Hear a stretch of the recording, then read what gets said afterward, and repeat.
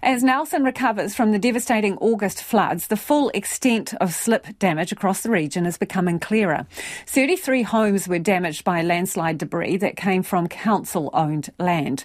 Mayor Nick Smith says council needs to do work over and above what's required to prevent further slips in the same areas. Samantha Gee has more.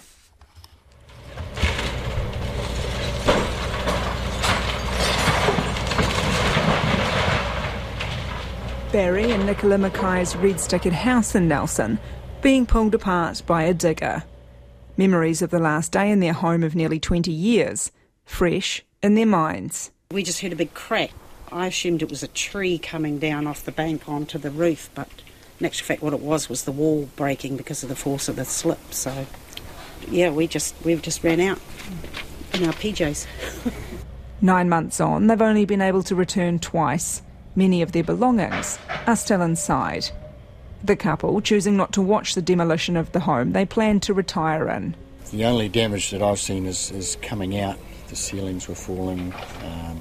There's a slip in the lounge that's probably taller than me. They have bought another home and are yet to decide what to do with their land once the house is demolished. Obviously the land can be remediated. You can't ever live in a place with no risk, because there's no such place. The other day a rock could fall out of the sky. So it's managed risk, People build on hills everywhere.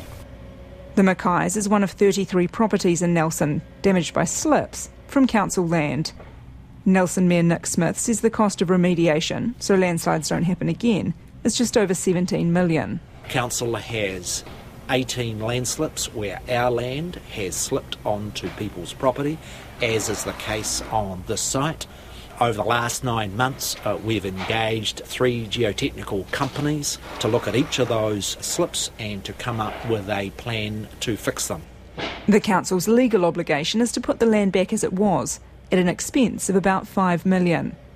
Nick Smith has asked Emergency Management Minister Kieran McAnulty to consider splitting the cost of bettering the remediation works, an additional $12 million, between the council and the government.